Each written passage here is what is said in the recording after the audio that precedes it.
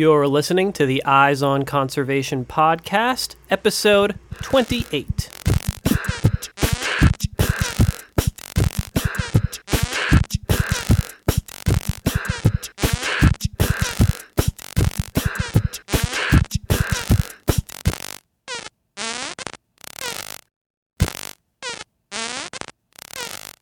Welcome to the Eyes on Conservation podcast, where we bring you engaging conversations about wildlife conservation issues from all across the globe. I'm your host, Matt Podolsky, and that was our special Vaquita theme song from Ben Mirren, which is replacing our standard theme this month. Today on the show, we're talking with Dr. Barbara Taylor, who has been working with the Vaquita porpoise for over 30 years and has probably seen more Vaquita in the wild than anyone else on the planet. Barbara specializes in population genetics, but her research on the vaquita covers a broad range of topics. And she talks a lot about the social sciences in this episode and the need to eliminate fishing with gill nets if we are to save the vaquita. We're going to cover a lot of ground in this interview, but one of the most fascinating things that Barbara shared with me was how surprised she was to learn that vaquita populations were declining so rapidly. We'll talk a lot about the acoustic monitoring program in this interview, and although I was aware of this project, I didn't realize that without it, we never would have known the impact that the Totoaba fishery is having on the vaquita. Lucky for us, Souls of the Vermilion Sea director, Sean Bogle, recently had the opportunity to go out with the crew in Mexico and get footage of the deployment of new underwater microphones for this acoustic monitoring program. We'll link to his recent blog article about this experience in the show notes. And we are also extremely lucky to have two unique vaquita prints created by Barbara Taylor herself, which we've just added as a new reward level to our Kickstarter campaign. That's right. Barbara is also a very talented artist and has been creating vaquita-themed artwork and paintings for many years. So if you're interested in checking out some of Barbara's vaquita art and maybe even grabbing one of those unique prints for yourself, be sure to check out our Kickstarter campaign for Souls of the Vermilion Sea. You can find the link to our campaign on the show notes page for this episode, which are at wildlensinc.org/EOC28. All right, let's jump into this interview with full-time vaquita expert and part-time artist, Barbara Taylor. All right, I am here with Dr. Barbara Taylor, who leads the Marine Mammal Genetics Program for the Southwest Fisheries Science Center, which is a part of NOAA Fisheries. How are you doing today, Barbara? I'm doing just great, other than being very worried about my pet species. Understandably so. Well, I'm going to start things off here just by getting a little bit of background from you. I'm wondering how you first got involved in marine mammal research and conservation. I started doing marine mammal research as an undergraduate back in the last century, in the 1980s, looking at how pollutants affected harbor seal their ability to survive and give birth up in Washington State. And I've been doing it ever since, so it's been over 30 years. Was there a certain incident that happened back in your undergraduate days that sort of pushed you in that direction towards this focus on marine mammals? I think my first interest in marine mammals actually came from hearing songs of the humpbacked whale. And I was sort of hooked, and I saw an ad that was for this harbor seal study and linked up with a really great group of people who I still work with today. And then I had some very, I'd say, inspirational early research projects early in my career, I think, that gave me the level of optimism that you need to stick with conservation biology, which sometimes can test your mettle. Yeah, that is certainly true, for sure. So do you remember first learning about the vaquita and the conservation issues that this species is dealing with?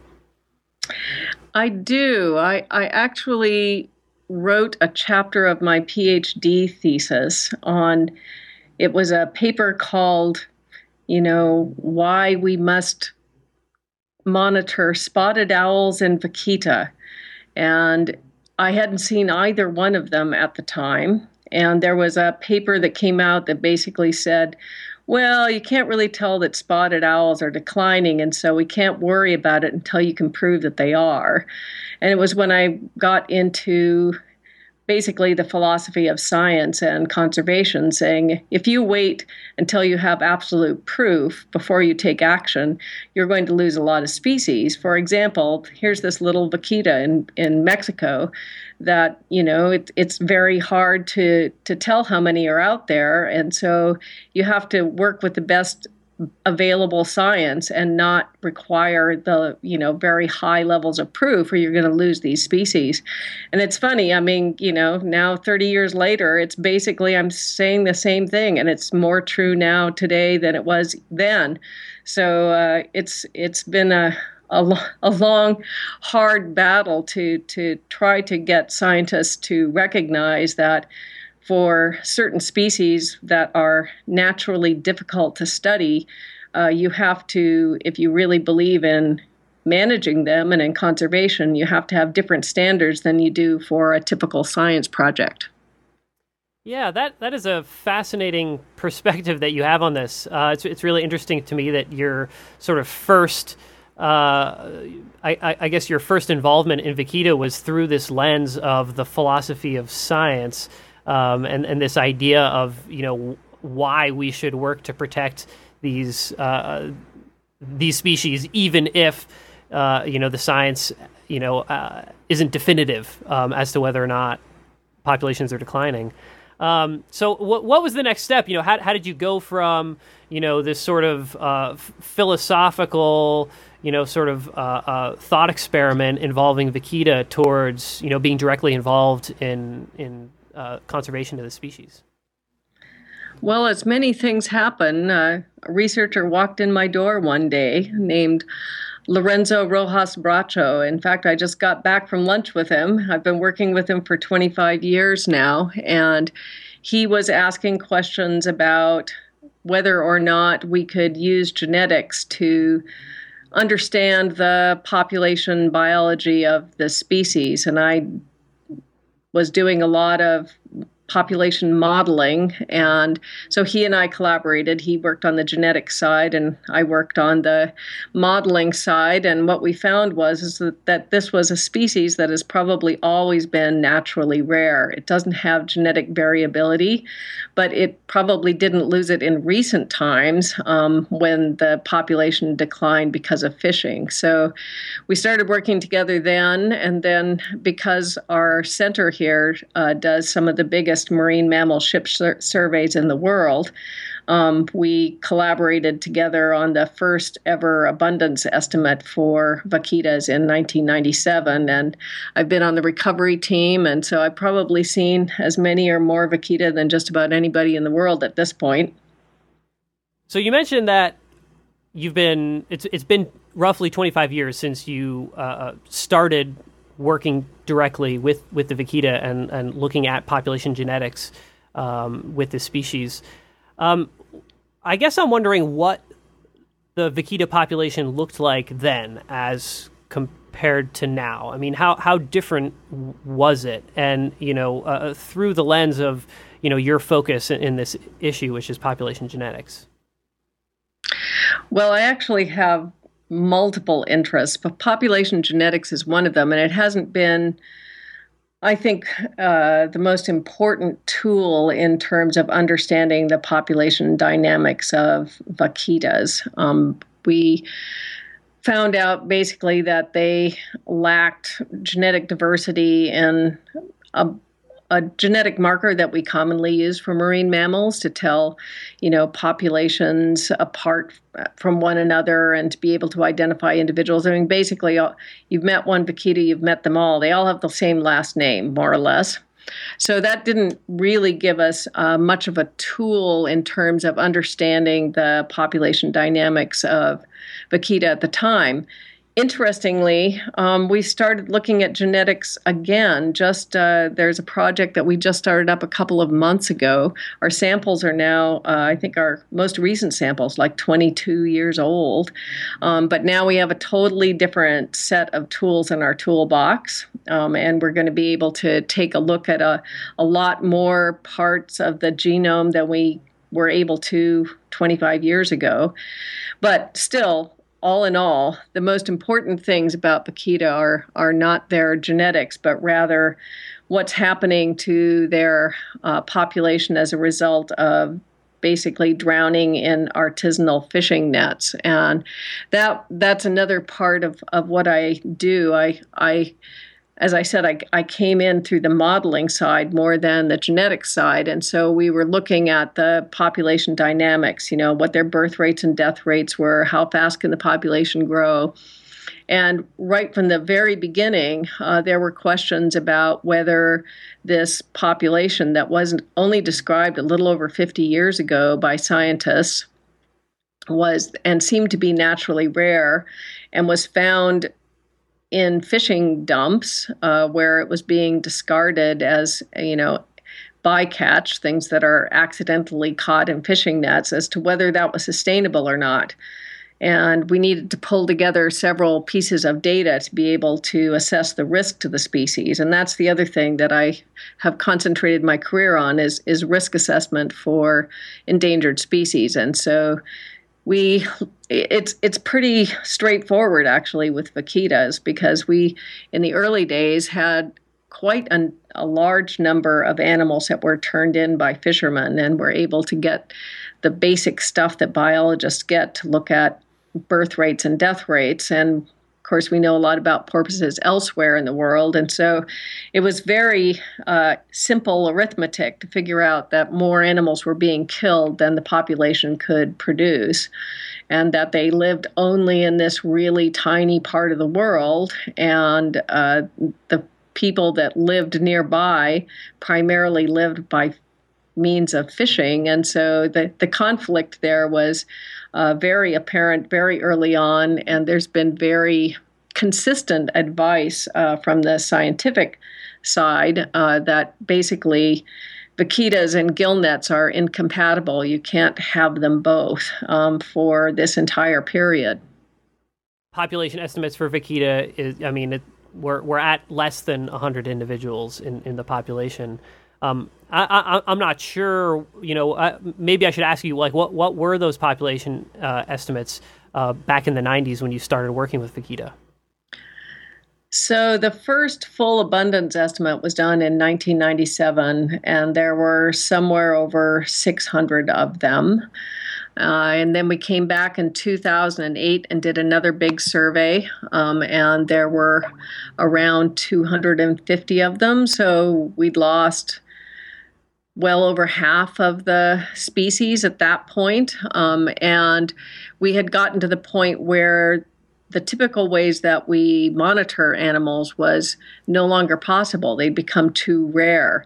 So we typically go out with a big ship, and we use these enormous 25 power binoculars to be able to look out and find these animals. They're really, really hard to see.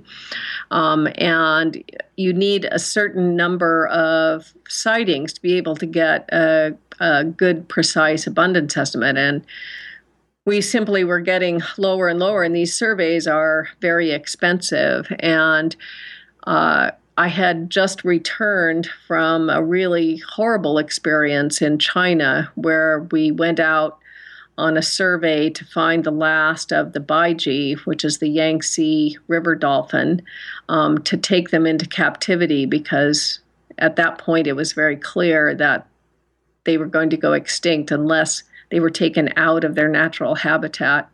And it was too late. They were gone, and I had to be a first-hand witness to an extinction of a species that has been on planet Earth for well over 20 million years. And that made me redouble my efforts and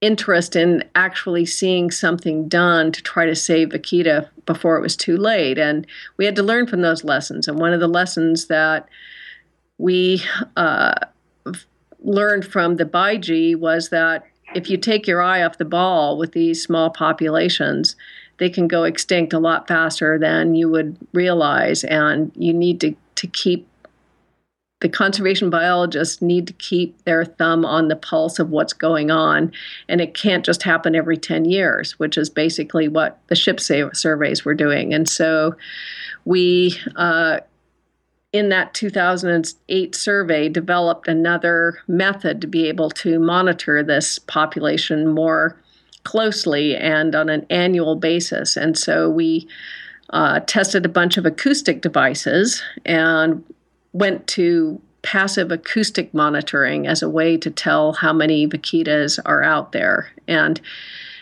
in a nutshell, it makes the assumption that because these vaquitas are out there using echolocation to find their food, that if you have half as many clicks, you have half as many vaquitas. So you can't use it to actually estimate the number, but you can use it to follow the trends. And that, of course, is very important. So that's what's clued us into the really dire situation that has come to pass in the last few years. So it seems to me like there's sort of two factors at play here that make a program like this acoustic monitoring program, to sort of determine where the population is at necessary. I mean, one is sort of the naturally small population size, just sort of the starting point for this population. But I mean, the vaquita is also just sort of a naturally elusive species. I mean, does that seem like an accurate sort of depiction of this animal? If so, I mean, how do you go about learning just basic natural history and sort of behavioral information about this animal when the only way you can sort of collect data on them is through these remote monitoring program? Well, there's no doubt that they're not the easiest species to study. I mean, it would be much easier if they were like bottlenose dolphins and they were much more conspicuous and more easily accessible. They didn't basically shy away from boats and make it difficult to, find them. But that is not an insurmountable problem. I mean, I think we have very successfully gotten around that by figuring out that, okay, these animals live relatively far from shore, but they also live in shallow waters. And so we can put these devices called sea pods down there that can listen to them. And really, that's the easiest way to detect them because they're acoustic animals. They live in muddy waters. They use sound to find their food, and that's the way that they're more apparent. Even though we're visual animals, they're acoustic animals. And so, we can take advantage of that and still learn a lot about them through these acoustic signals. And we can leave these things out there for months. So we have a grid of about 50 of these sea pods out there. That covers roughly half of the distribution of the area of the highest density where vaquitas live. And we get over 3,000 days of data a year. So it's not a trivial amount of data that we can collect on these little animals. Of course, we wish that we could do things that you can do on other animals, like, learn about individuals with photo ID or put cool tags on them and learn, more about their daily lives. But when it comes to conservation, we think that we're getting the most important thing, and that is where are they spending their time and what's happening to their trends in abundance. Is there anything surprising that you've learned about vaquita through this acoustic monitoring program? Well, I have to say, sadly, the most surprising thing is that they're rapidly going extinct. I mean, that was a complete and total surprise. We actually put the acoustic monitoring in place at the request of the government of Mexico because they had put in a marine reserve that protected half of the vaquita's distribution from gill netting, which is the thing that is causing the decline, and they wanted to be able to monitor recovery. So we designed the monitoring scheme to be able to detect a 4% per year increase. And in the first 3 years, we were getting an 18.5% decline. And so that was a pretty big surprise. I mean, I know you probably rather hear about cool biology, but in fact, that was the most surprising thing. And we knew that this illegal fishery for totuaba, which is a fish that's about the same size as vaquita, also listed as endangered, both under Mexican law, U.S. law, and under CITES, which is the Convention on the International Trade of Endangered Species. And the big fish started to recover, and its swim bladder is worth an absolute fortune in China. And so we knew that this was happening, but we didn't have any idea the extent of this illegal fishery because by its very nature, it's secretive. And so unless we had this monitoring thing in place, we wouldn't have known that, rather than recovering or slowly declining as they had been in the past, that they were rocketing towards extinction. And so that was the big surprise. We also learned some interesting biology along the way, but it's sort of been overshadowed by this big decline. For example, they live in a very small area. It's a little bit bigger than the footprint of Los Angeles, the entire range of the species. But in fact, they use an even smaller area than that. They're very picky about their habitat. Most of those sea pods of the grid of 50 out there, well over half of them, there are never any vaquita there at all, and that they spend most of their time in a few places, and that they actually move even within the few months that we monitor in the summertime, they switch areas. So they're clearly focusing on a few prey species that are found in a few areas, and even that changes a little bit from month to month. So they're sort of the animal that you would pick as a poster child for vulnerability to fisheries, because they're clearly honing in on the most productive fishery areas, which of course are the place where, if you're a fisherman, you're going to put your net. Yeah, that really is fascinating. I had no idea that there this knowledge about sort of the rate of decline of the species was a big unknown before this acoustic monitoring program was set up. So my next question is, I guess I'm wondering if there are any sort of burning research questions out there in regards to the vaquita. I mean, is there research that you feel like still needs to be done in order to help save the vaquita, or is this issue as simple as, stop the use of gill nets and we save them? I mean, could there potentially be other sort of environmental factors impacting the vaquita? So I guess my question is more research needed before we can really save the species? Yes, but interestingly, it's not so much research on vaquita as it is research on fishing. So vaquita are fairly unique in the range of marine mammal conservation issues that I deal with, in that most of them have multiple threats. Vaquita seem to have really this one threat. I mean, we have never seen a skinny vaquita. When we see vaquita, they're nice, fat, happy animals. They have calves. There's no reason for us to believe that if you stopped killing them, the population wouldn't recover. So the real question is, how can you catch the fish without catching the vaquita? And it's an amazingly productive area. And I think the main research thrust needs to be on developing alternative fishing gear so that you can catch fish and not catch vaquita. And there has been some work done. There are alternatives for catching shrimp, but there's still a lot of work that needs to be done on finfish. And there actually is remarkably little good research and solid management science that has been done with the fisheries populations themselves. And, so anything that you can do to help those communities fish in ways that are more profitable and sustainable to those communities, the better it's going to be for vaquita. So they're intimately connected with one another.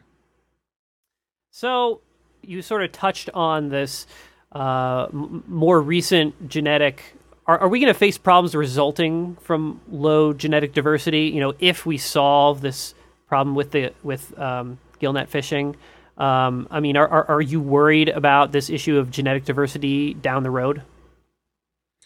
Well, I'll tell you, I'm worried about a lot of things. I would not say that I'm not worried about that, but it's relatively low on my list of things to worry about for vaquita. I have much things that rank much higher in my worry list. So we have a number of interesting examples of populations that have gone down to even lower numbers than where we think vaquita are now. For example, one of the shining examples of successful recovery is the northern elephant seal, which only persisted on Guadalupe Island in Mexico. There were probably 30-ish individuals that survived the human hunt that happened at the end of last, well, I guess 2 centuries ago now. But now there are hundreds of thousands of northern elephant seal. And by the way, they also don't show variability in the genetic marker that I was talking about that we've looked at in vaquita. And clearly they're doing just fine. And that was a population that I would have given a lower chance for being able to go through what geneticists call a bottleneck. So originally, there were hundreds of thousands of elephant seals. They were hunted down to, as I say, 30 or so individuals. And when that happens, the thing that geneticists worry about is that most of us that live in large populations carry a few what we call lethal recessives. And if you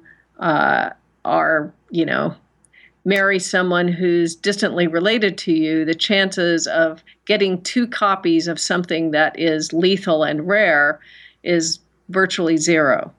But if all of a sudden you're down to 30 individuals, then you start seeing those bad genes exposed, even though they're rare. They are no longer rare because, you only have 30 individuals. So that's something that has been shown and is called inbreeding depression. And it's been shown in many populations. And it's something that I certainly would have been worried about if I was a northern elephant seal biologist 120 years ago. But they pulled through. And there's quite a lot of examples that are like that, where the populations, even though they probably weren't recovering at the rate they would have, you probably did have some genetic effects, they still pulled through and recovered just fine. Vaquitas are really interesting, and this is what some of my original research was about with Lorenzo, was we looked at, what would it take to basically not have any genetic variability left in this particular marker.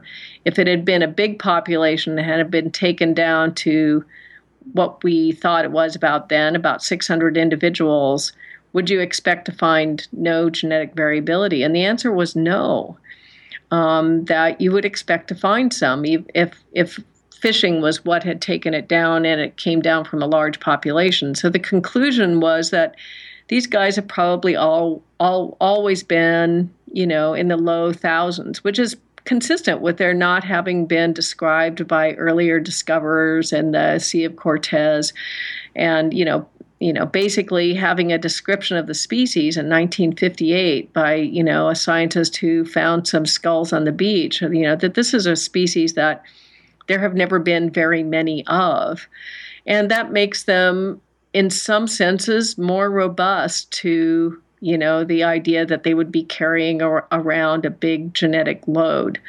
Of course, you never really know until it happens. It's always sort of a random thing, which genes make it through and which genes don't. But as I say, of all the things that I'm worried about, that one isn't very high in my list. I'm much more worried about the illegal Totoaba fishery and the difficulties of pulling off enforcement and, finding good livelihood for the fishermen and creating good market lines than I am about the vaquita's genetic issues.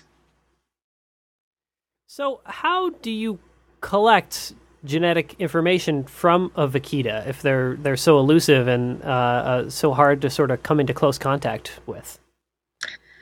100% of what is in our genetics collection here come from animals that were killed in fishing nets. So it comes from dead animals. We've never gotten any tissues from live animals. We have a spectacular collection here at my laboratory. We have about 80,000 samples from different marine mammals from all over the world, and most of those we collect from wild animals using biopsy darts to be able to collect the tissue and take it and put it in the freezer. But that's just not a possibility with vaquitas. What we are thinking about experimentally doing when we're out there this fall doing another survey is collecting some water samples. We're sort of right on the edge of being able to do what they call eDNA now, where you take a water sample, you highly filter it, and you're able to get environmental DNA out of the water sample. And so, if we get some opportunities to be able to take water right from the little footprint that's left behind where a vaquita surfaces, we'll certainly take advantage of doing that. But I have to say the technology isn't quite there yet. We're close, but we're not quite there. So you can tell what species it is, which is, of course, we know what species it is, so that's not very helpful. But what you want to be able to do is you want to be able to get enough good DNA that you can actually identify individuals. You brought up this issue of the northern elephant seal, which I think is, I think it's really important to talk about other species that have gone through sort of similar bottlenecks like that and survived, right? Where, actions were taken on the part of us, on the part of humanity, right? That have resulted in the recovery of, critically endangered wildlife species. Because it the situation seems so dire right now, and it's hard to find that sort of glimmer of hope, and really believe that, we can make a difference in an issue like this. And it's impossible for me to talk about the vaquita and this issue of this sort of crisis situation for the species right now without thinking about the California condor. Because the California condor is the topic of my first documentary scavenger hunt, and I also spent 4 years working as a California condor biologist. And while I was working on that first film of mine, Scavenger Hunt, I had the opportunity to interview several of the biologists who were involved in condor recovery efforts during the 1980s, which is when the species was going through its bottleneck, its sort of crisis situation. There were only 22 individual birds remaining on the planet, and it was really striking to me, these conversations I had with these folks, because none of the folks that I talked to, and these are biologists who were, actively involved in condor recovery efforts during that time period, and who these are folks who were the advocates, of condor recovery and of taking these, what were considered at the time extreme measures to save the species, which was, this sort of critical decision that was made in the early 80s to go out and try to trap all the remaining birds in the wild and bring them into captivity and start this captive breeding program. But this was, extremely controversial at the time. But what was so striking is that, talking to these folks, they they told me that, they were never going to give up, but that at the time, they really did not believe it was going to work. They really thought they had a very low likelihood chance of bringing the species back from the brink of extinction.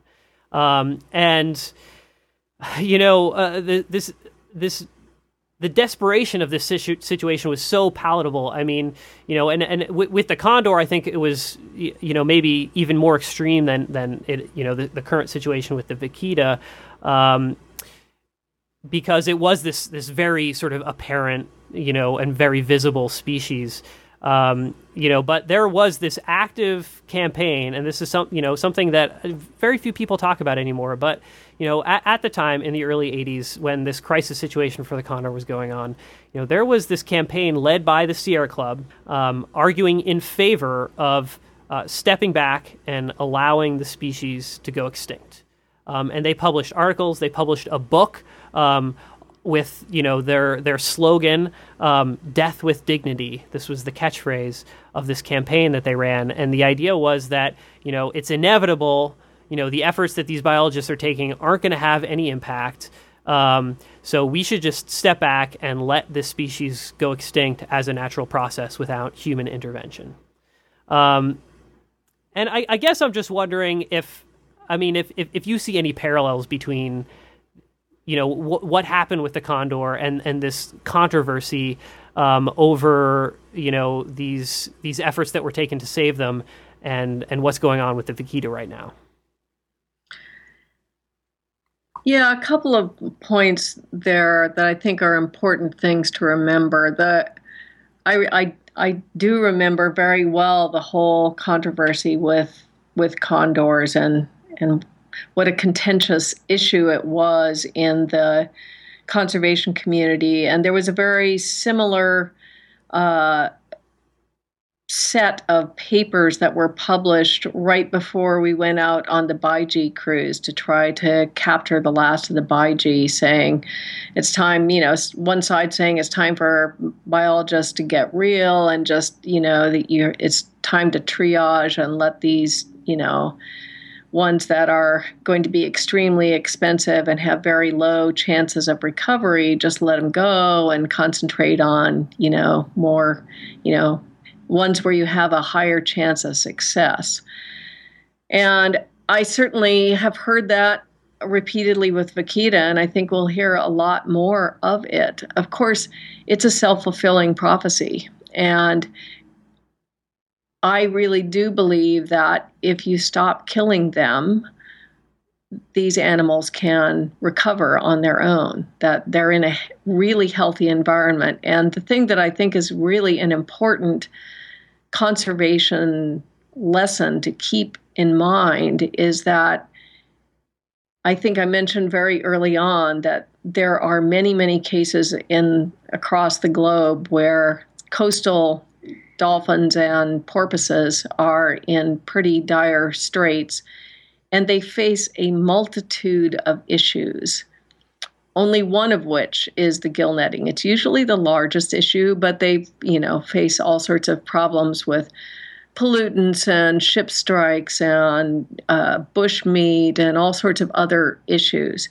Vaquita has this one issue, gill nets, artisanal gill nets, and it's a global issue. And we have no good examples of solving this problem, of coming up with a way for people who need to make their living by fishing, being able to catch fish without driving species extinct. And so if we don't solve this problem here, it's going to be a pervasive problem that's just going to happen over and over and over again. And this is a case, as I say, where this is the problem, and Mexico has really stepped up here. I mean, there are lots of issues, but they have a recovery team, which I've been on for many years. They put together a vaquita refuge. They did a buyout of some of the pongas a number of years ago. they set up a presidential commission that had, the heads of all of the departments that were actively involved in the issue and had meetings in Mexico City. They were the audience that received the science, so that when we came out and said, oh my gosh, this totoaba thing is driving the species extinct, and now there was a group that was there to listen to it. And when we said we think there needs to be an emergency closure on gill nets, they listened, and they just a few weeks ago put into effect an emergency ban for 2 years with compensation, which is going to cost the government of Mexico $32 million a year, compensating these fishermen not to fish. So, if you don't take an example like this and give it your all, then you've not only consigned vaquita to extinction, but you've consigned like many, many, many coastal populations. We're going to live in a very poor planet where, any place where people need to make a living and are pretty poor and do it with gill nets, you're not going to have any coastal dolphins or porpoises. So it's something that I feel, not only because I'm passionate about vaquita, but because I think, people need to solve this problem, and this is the place that they need to do it. So let me ask you this. You mentioned this this emergency 2-year ban on the use of gill nets within the vaquita's range that has just been implemented very recently. Is this enough? I mean, is this going to save the vaquita?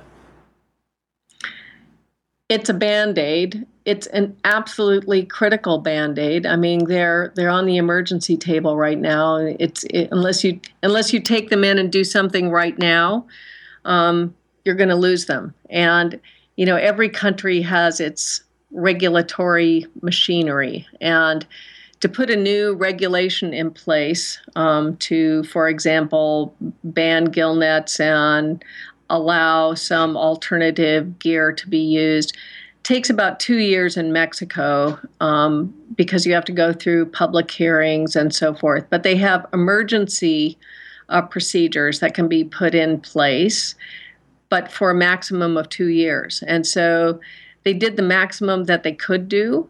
It took longer than I would have wished, but still they did it, and they brought the Navy in and put the Navy in charge, got new high-speed enforcement boats in. So all of these things are things that had to happen to keep the patient from expiring, but it certainly is not enough. There has to be a permanent ban. It can't, if there's, just as an example, if there were 100 vaquitas in 2 years, if they were growing absolutely at a maximum and there was absolutely perfect enforcement, you'd have 108. It's going to take a long time for these guys to recover at a growth rate of 4% per year. So it's what we've been saying all along, is that gill nets and vaquita are completely incompatible, and you have to find a permanent solution. But until you get that permanent solution, unless you take the emergency steps, there's not going to be anything to save. So it's not dissimilar to the condor, where you had to take the animals into captivity to save the species, but it certainly isn't the long-term solution. It's the emergency, it's the emergency room. Yeah, absolutely. And, but sort of continuing with that comparison between, what happened with California condors, it took quite a long time to figure out, like at the time when California condors were trapped and brought into captivity to start the captive breeding program for the species, no one knew what was causing the decline. No one knew what had caused, their decline. People have been studying the condors, pretty intensively since the 1930s, and still, people had ideas and sort of guesses, but it was a big question mark, and it remained a question mark until reintroductions began, and folks started to realize that condors were dying of lead poisoning, and started to investigate like where that lead might be coming from. But So I mean, I guess my reason for saying that is, the situation with the condor was such that folks weren't even able to, that the issue that was driving their decline wasn't even, scientists weren't even able to discover it until they brought all the remaining birds in the wild into captivity, brought the numbers way back, much higher, at least much higher than, that low point of 22, and then threw them back out into the wild to see what would happen. So I guess I'm wondering, is this idea? I mean, when you guys have these recovery meetings for vaquita, I mean, is the idea of bringing animals into captivity, is that something that's discussed, or is it just too logistically difficult?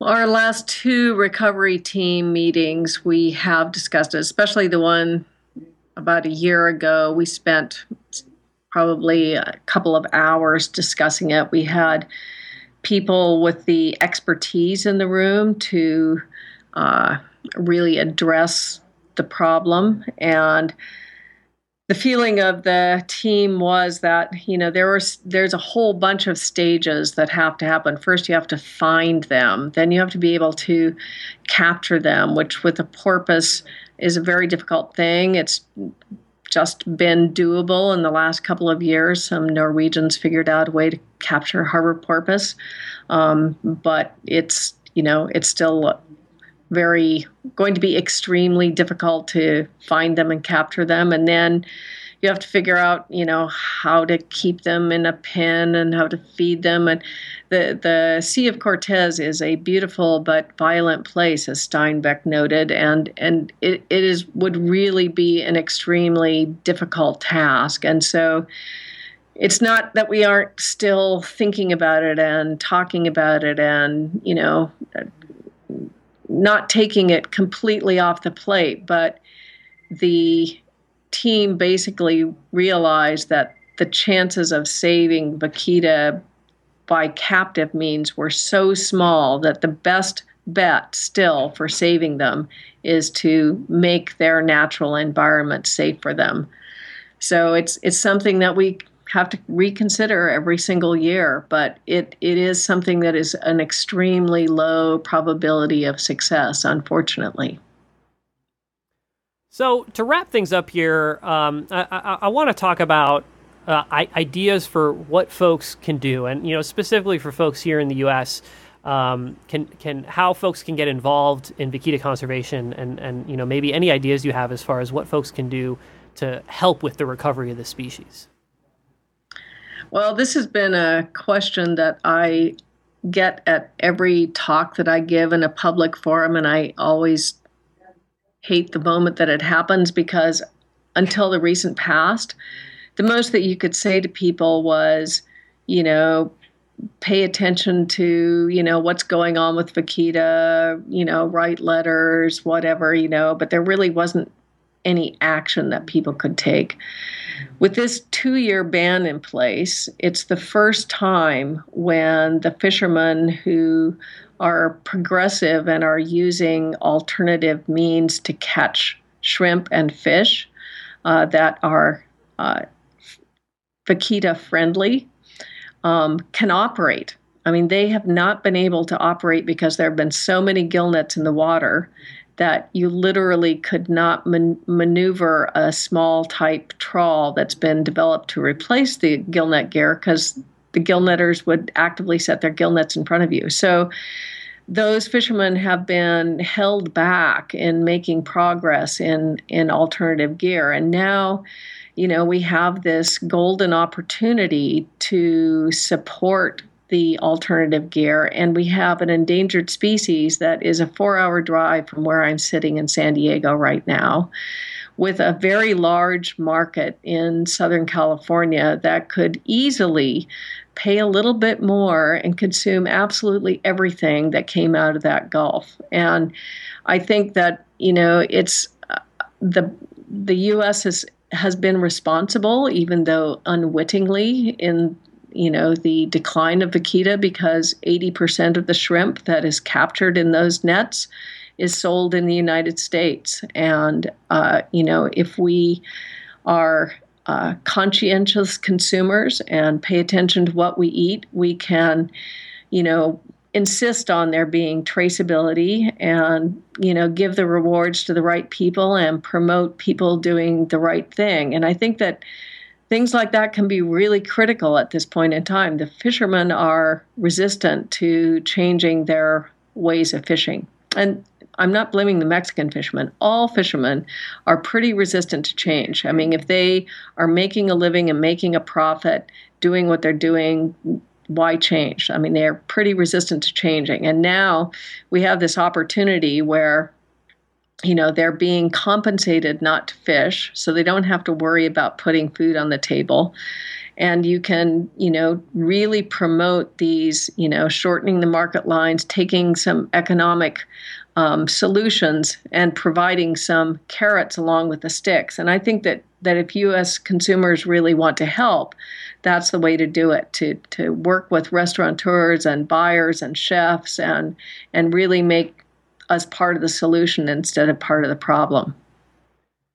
Well, that's definitely fantastic to hear. And that's, sounds like a really amazing opportunity to promote this vaquita-friendly seafood. I guess I'm wondering, I mean, is this, at what stage in development are these projects, and is there anything that folks can do right now to figure out if the shrimp that they're buying is vaquita safe?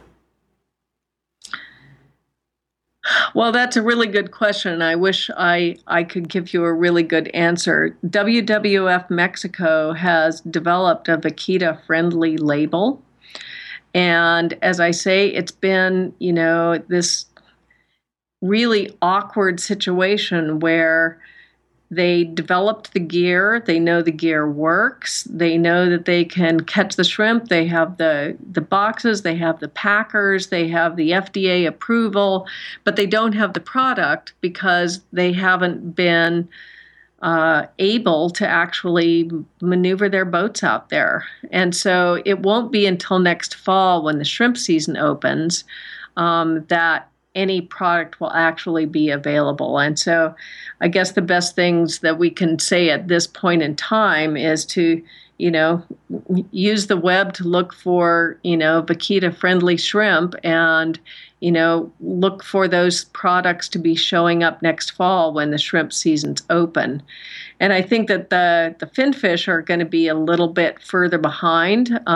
Normally the summer is blazingly hot in the Northern Gulf, and it's the time when the fishermen take a breather and repair their gear and so forth. Of course, now there's a gillnet ban in place, so there won't be anything, I think, coming out this summer, but looking to next fall and into the winter, hopefully we can really start promoting those things. And as I say, WWF Mexico has been a real leader in working with these fishermen, and hopefully we'll be able to get some interesting products. There's a few chefs here in San Diego, one that developed this fabulous edible rice barcode that you can actually stick right to the seafood, the shrimp or whatever. You can take a picture of it with your phone and have an app that'll show you the traceability that, this is the fisherman who caught it and here's where he caught it and this is what's going on your plate. So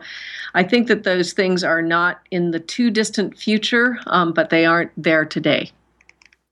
Gotcha. And maybe something that folks could do in the near future is talk to wherever, whoever it is who works at the place where you buy your seafood and let them know that this is a product that we expect to be coming on the market this coming fall, and to let them know that, I'm not going to be buying shrimp unless I know that it is vaquita safe.